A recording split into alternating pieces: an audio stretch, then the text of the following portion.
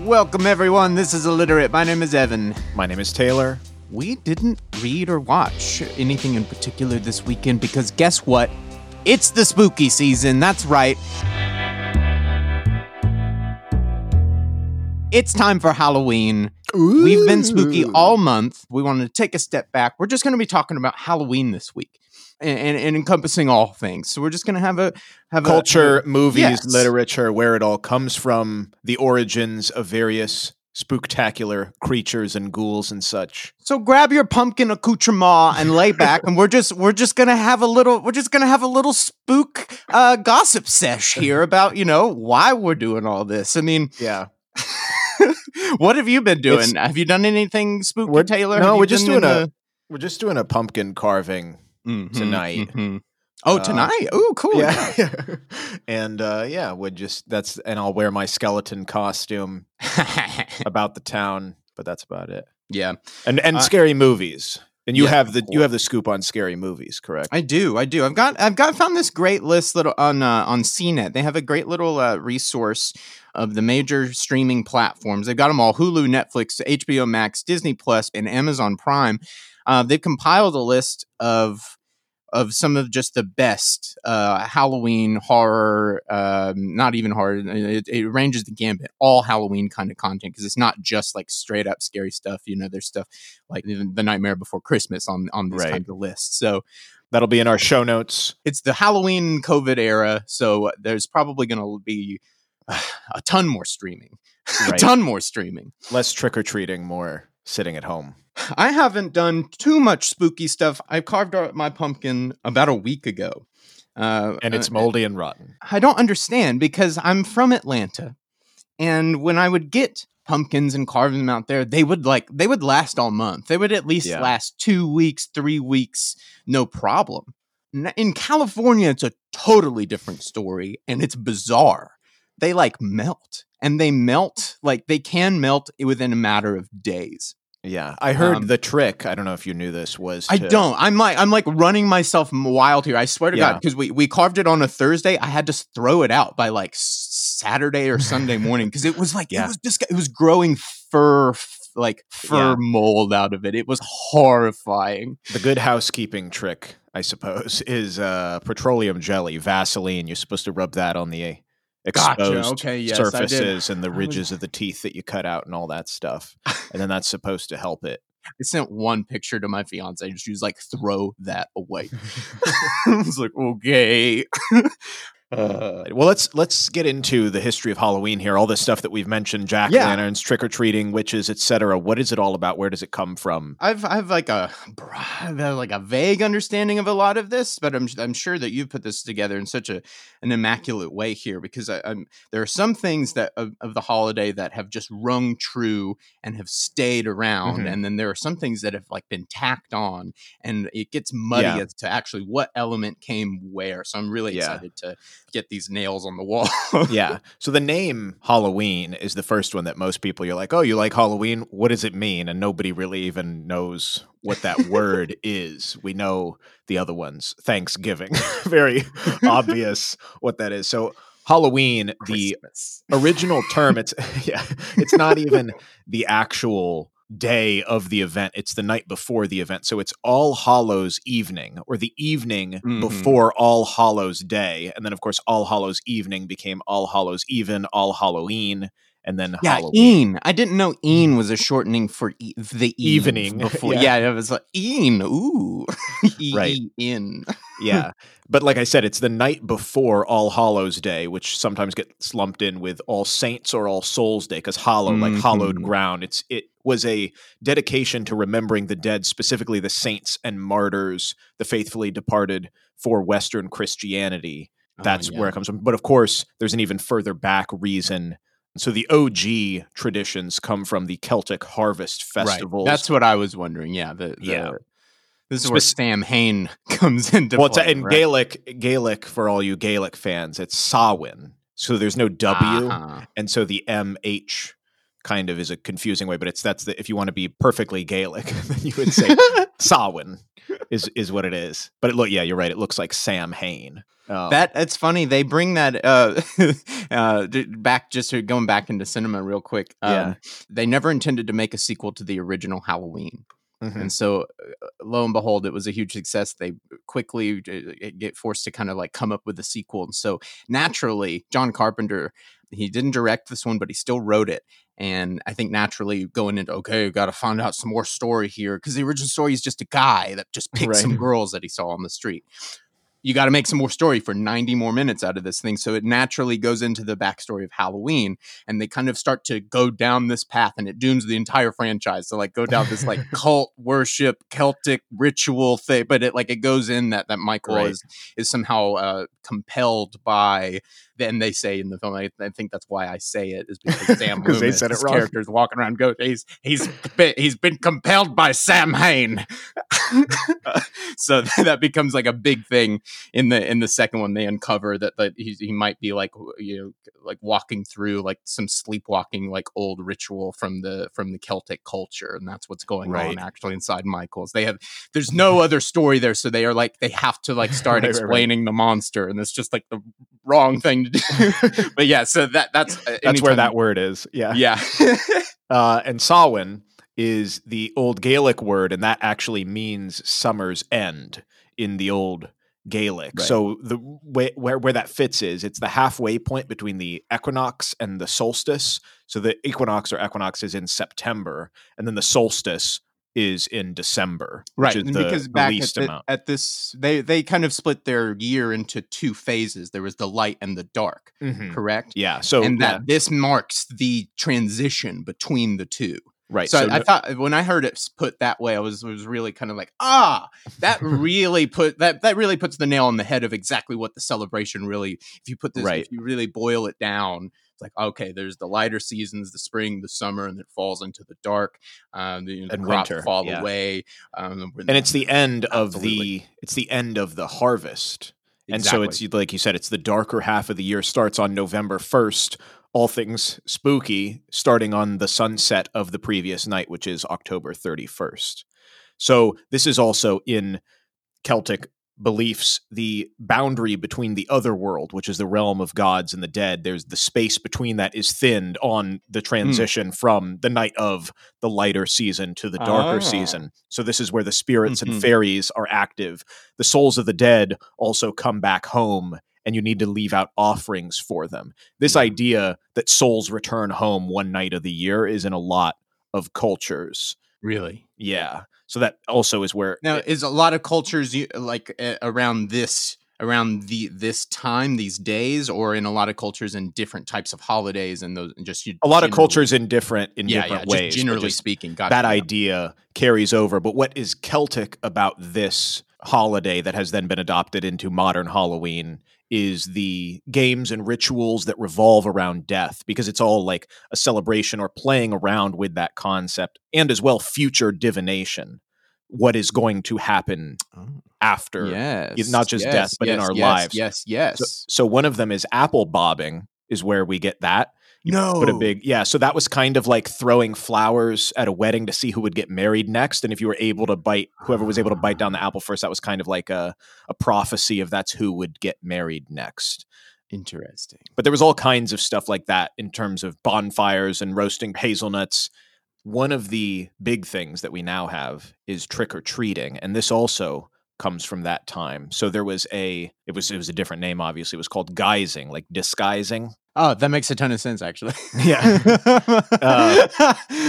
And that was the term used. And so that going house to house, reciting songs in exchange for food, because they were impersonating the souls of the dead, like the souls that were coming back and receiving offerings. So you would dress up. And a lot of times it would be disguises. On this note, since I've already brought up Halloween, and they're making more Halloweens. Right. The original Halloween opens on black with children chanting some perhaps Gaelic Halloween song. I don't know Right. where it's from. I don't know where it's sourced from. I've never heard it in another piece of media, and they've never used it again in the franchise. But what you're talking about right there is like seasoned over the titles of the original Halloween, and I think it's really interesting that that element has never been re-explored.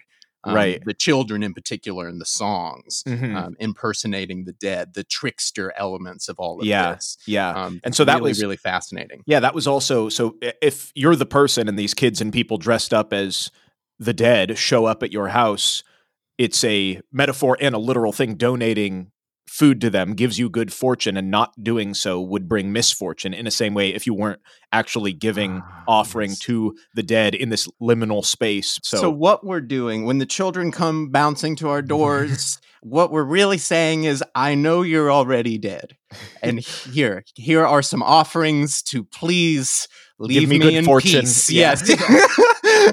Bye. No, that's funny. I make that joke because, and again, on the spooky note, and something that I've totally binged watched since it's been released this month, but the second season of the new Unsolved Mysteries reboot on Netflix, they had an episode there about the tsunamis, and there was one story. They were covering this phenomena that after the horrible tsunamis, that there was this huge uptick in ghost activity.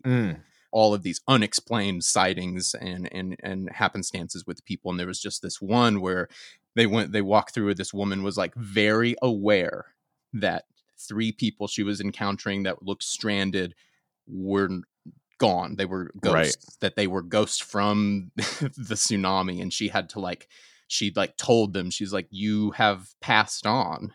Right. Yeah, it was totally otherworldly. So, and our Bly Manor relate talks. right back to That's what Bly Manor was trying to do as well. right. Kind of give it. Yes. Yeah. I just, as a literature reference, the oldest evidence of ghosts comes from a written work. The Egyptian Book of the Dead is not a actual book, but it was not a single text. Collections that are put in burial chambers in ancient Egypt that have magical spells to assist ghosts on the journey, like you're saying, of like, hey, this is how you transfer to becoming a deity, or what you should do. It was texts left in ancient Egyptian burial sites. That's crazy. I didn't know if it was actually a real text, and I didn't know. That's even more fascinating that it's not one. None of them are the same, source. too. Each one is different instructions for the dead as to what to do. Wow. Various spells. But back to the Celtic stuff, the trick or treating. So you had brought up, yes, there's sort of a trickster element to it. That came from, the youths dressed up as the dead would also go house to house and threaten mischief if they were unwelcome. The trick or treat or you'll get a trick, a mischief from me. How much are you willing to risk that I'm a ghost? Right. Or I will foretell your doom by egging your house and toilet paper your trees. Right. The pranks as well, obviously, come from wearing costumes that are imitating the spirits. One of the pranks, they used hollow turnips that they would carve with grotesque faces and use them as lanterns, which represented warding off the evil spirits, but leave them in cemeteries and stuff. That spreads to parts of England, and that becomes the jack-o'-lantern. Wow. In the form of a pumpkin. There's no pumpkins there, so they use turnips. Turnips first. I heard gourds, gourds at the same time. And then I wonder when the pumpkin became popularized. So the pumpkin was only popularized when Halloween started moving into North America because it's native, softer, and larger, and it's more associated with North America's harvest time. Right. And I imagine for the practicality, with lantern out for ghosts lighting the way, that that is okay. I need to make one of these things. What can I make it out of? And know, there probably were several different types of things that you could make that out of at the time. That's really, I've never heard turnips before. Well, the original jack-o'-lantern, that phrase is a turnip. That's the story. So jack-o'-lantern, like with the apostrophe and even or evening, jack-o'-lantern is Jack of the Lantern. And it's an old Irish story about this guy, Stingy Jack. And it's told differently a million different ways, but basically the premise is he fools the devil and then he dies just of natural causes, but he can't go to hell and he can't go to heaven because he's bad. So he is doomed by the devil to roam the earth, and all he gives him is a hollowed out turnip to light the way. Oh, wow. Wow. And then, of course, Legend of Sleepy Hollow, the short Yes. story, comes out in 1820, and that features a pumpkin on his head. Yes. Hence, Yes. it got shifted around. Oh, interesting. Yeah. Interesting that Sleepy Hollow becomes one of the first images of that. The pumpkin. The pumpkin. Yeah. The pumpkin jack-o'-lantern. That's really cool. I think it's really, really fascinating that the traditions of this holiday really, like the trickster, trick-or-treat, children going out, guising, and the gourds, these types of big iconography of this holiday have really stayed true. The holiday has expanded. It's all month long now. It's got huge money into it's a crazy economy. Yeah. But that these elements of it have really stayed true through the years. It's really incredible. Yeah, and it's definitely a usage of potential humor or just playing around with death to confront it. Right. Which is interesting. Yeah. That's more the Celtic origins, but I would be remiss to say, what's all the Hallows Day business about that we started out with? That was from the Christian church side of things. So that All Hallows Day, where we get the terminology. Yeah, it makes a from. shift. Yeah, I looked into some of this. I knew that you would have all of the tasty nibs, but I looked into some of it briefly, and I saw that early on they're looking at it in more simpler terms, and then there was a shift to this Christianity view, and it just seemed like everything got really like milk toast. Real quick, and then like the trickster part of it stayed to like keep antagonizing the original ideals of what was really going on. So I thought that was like an interesting thread that I had picked up on. I don't know. Yeah, it's definitely more the design and the purpose behind it is different. Like we said, it's honoring the deceased saints and martyrs of Christianity, not just your neighbor who's dead or somebody who potentially is bad who's dead. So the All Hallows Day is November 1st. It was usually upheld in the springtime to honor the saints and martyrs, similar to Easter. Oh, but it was actually that makes way more sense. So here's the thing. This is I found this fascinating that it was officially switched by Pope Gregory IV in 835 because it was the same day as Samhain to coincide with that as the Roman Empire expands, and it's mixing all that together. But also, this is fascinating for modern times, what we're going on now in terms of coronavirus. So there were practical reasons. So flocking to Rome in the summer was not accommodating to all these pilgrims that were trying to honor the saints then. At the same time, there was potentially a huge public health consideration because what was the Roman fever, which is now just malaria, was rampant in the summer. Oh my gosh. And if you had tons of people all over flocking in, creates a lot of problems. So they moved it to the winter when malaria is much less prominent.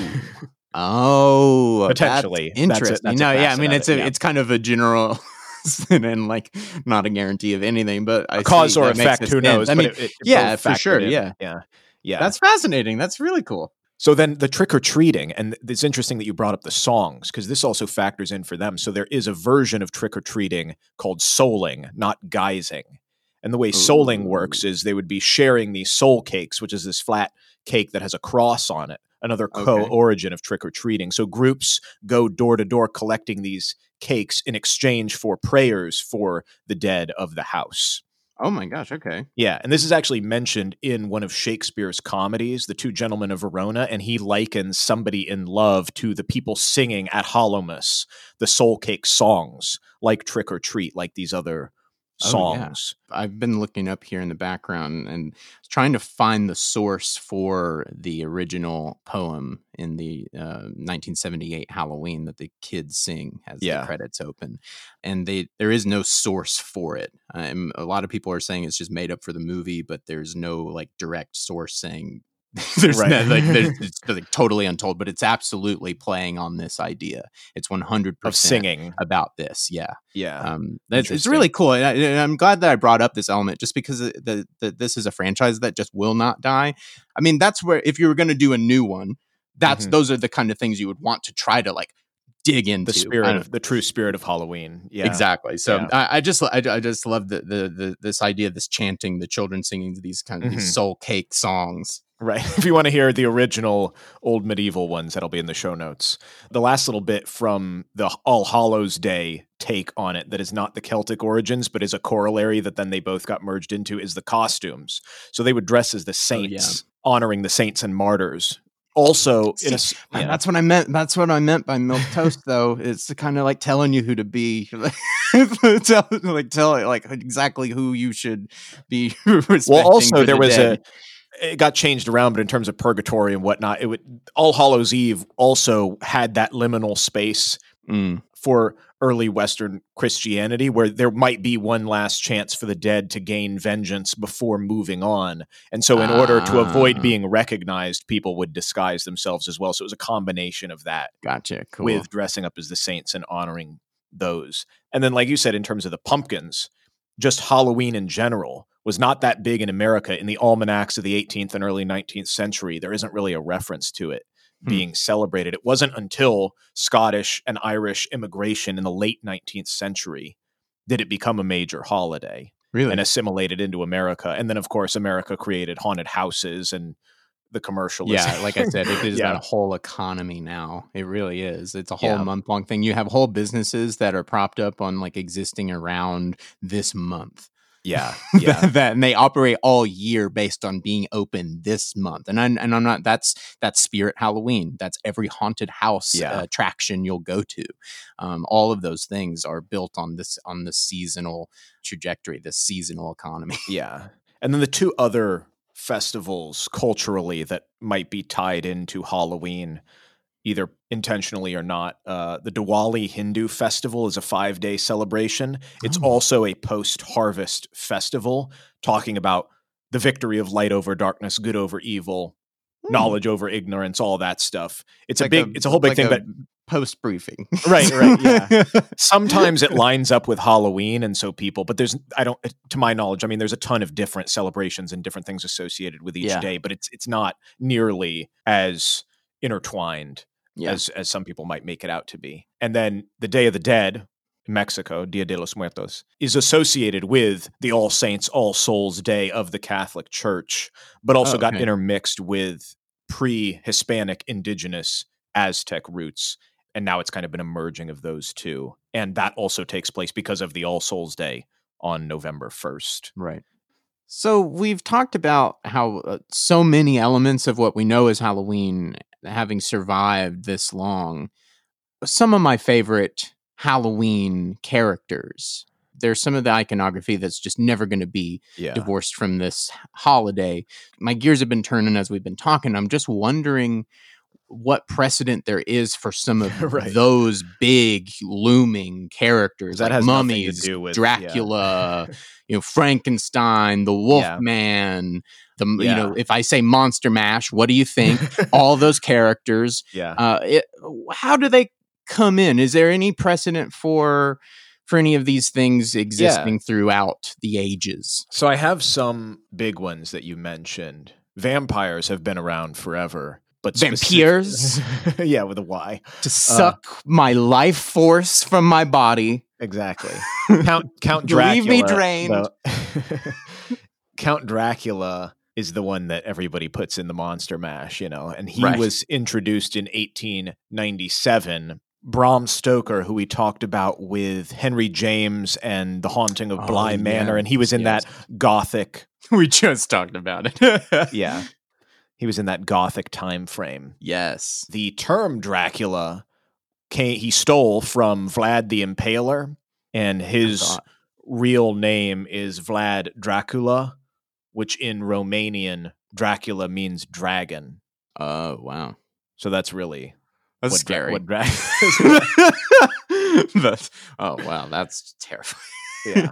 But that's where there's a literary basis for that. Zombies, right? That's huge. The last decade for zombies has been huge. The word itself comes from the voodoo religion of Haiti. The earliest version of it, literarily, is the ghoul, Ghul, which robs graves and eats corpses, and that was from a translation of the Arabian Nights.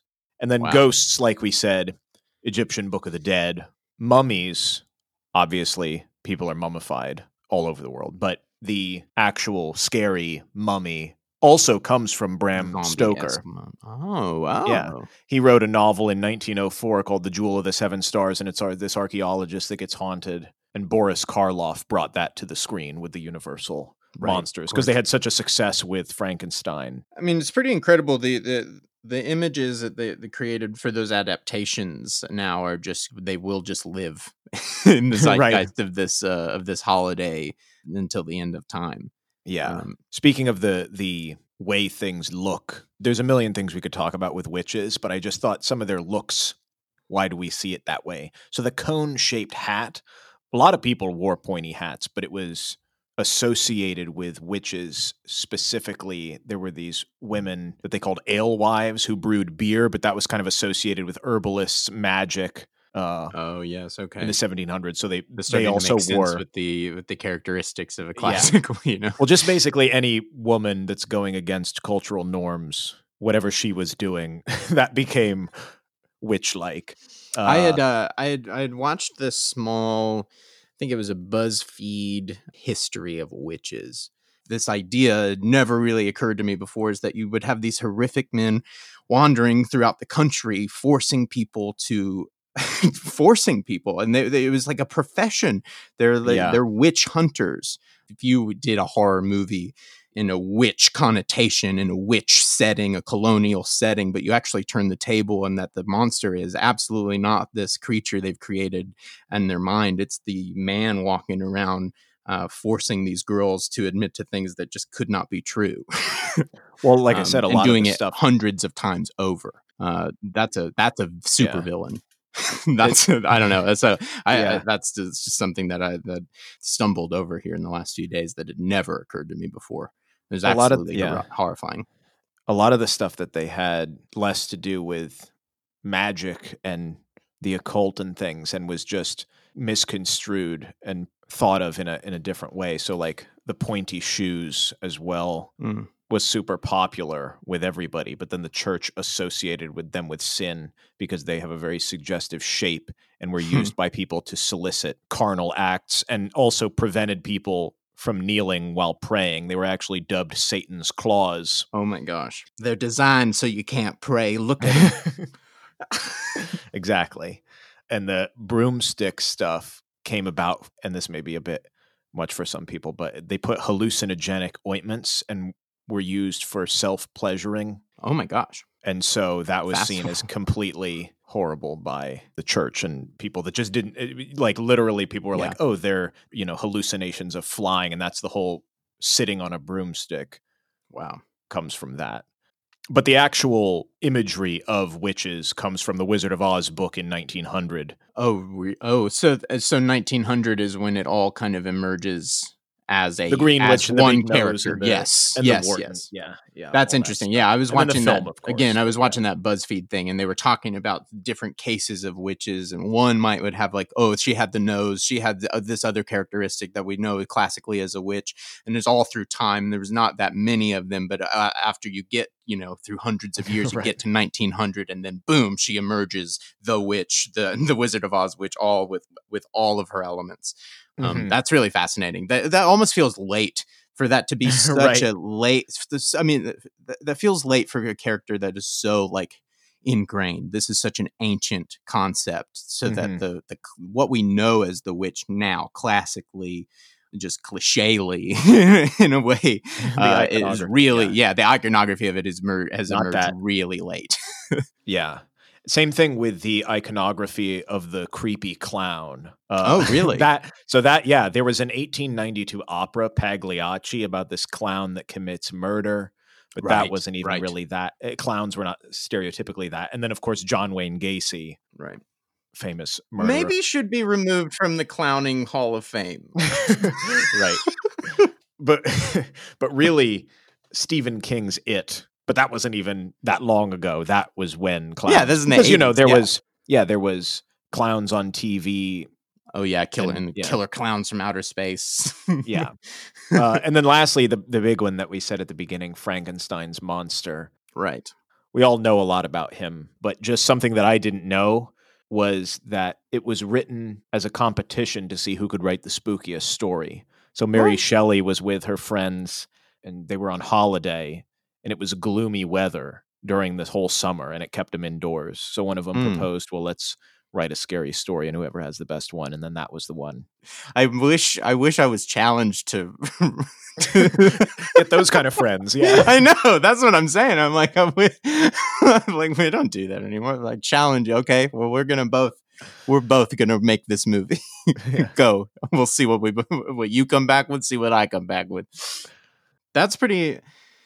I love this holiday. To be honest, I think it might be my favorite. I've always loved it because it had some immense depth of freedom to it. I got to be whoever I wanted to be for one day. It's an interesting psychological thing that I love seeing. I mean, you see on Halloween night, it's people smiling mostly. I mean, if you go out, like they're having a blast, and it's just simple things, and they're born out of things that we've been doing for hundreds and hundreds. And there's something, of years. Knowing the origin, there's something natural about saying, let's recognize the change of season, the confrontation of death, and our lack of understanding about the future. And it's not something to necessarily pass up, and that there's childlike elements to it as well. Absolutely. It's like we can make it silly and scary at the same time. It's a great way to introduce maybe even a child to the concept of mortality. I mean, how do you do that as a parent? Well, have you seen Coco? You know, that you start to realize, like, okay, this is how you start walking down these roads and start explaining these things. It's really awesome. So when all of you out there carve your pumpkins, or if you've already carved it, think about old stingy Jack forced to carry a turnip. I want to find that, actually. I thinking when I have kids, I might try to like make something with that, like some sort of tradition. Yeah. Thank you so much, Taylor. Yeah. Thank you guys for listening. I hope you've enjoyed this. I hope that you are having a spooky Halloween. And if you have any suggestions or anything you'd like us to do in the future, as always, you can reach out to us at IlliteratePod on Instagram. And we will catch you later. Thanks, y'all.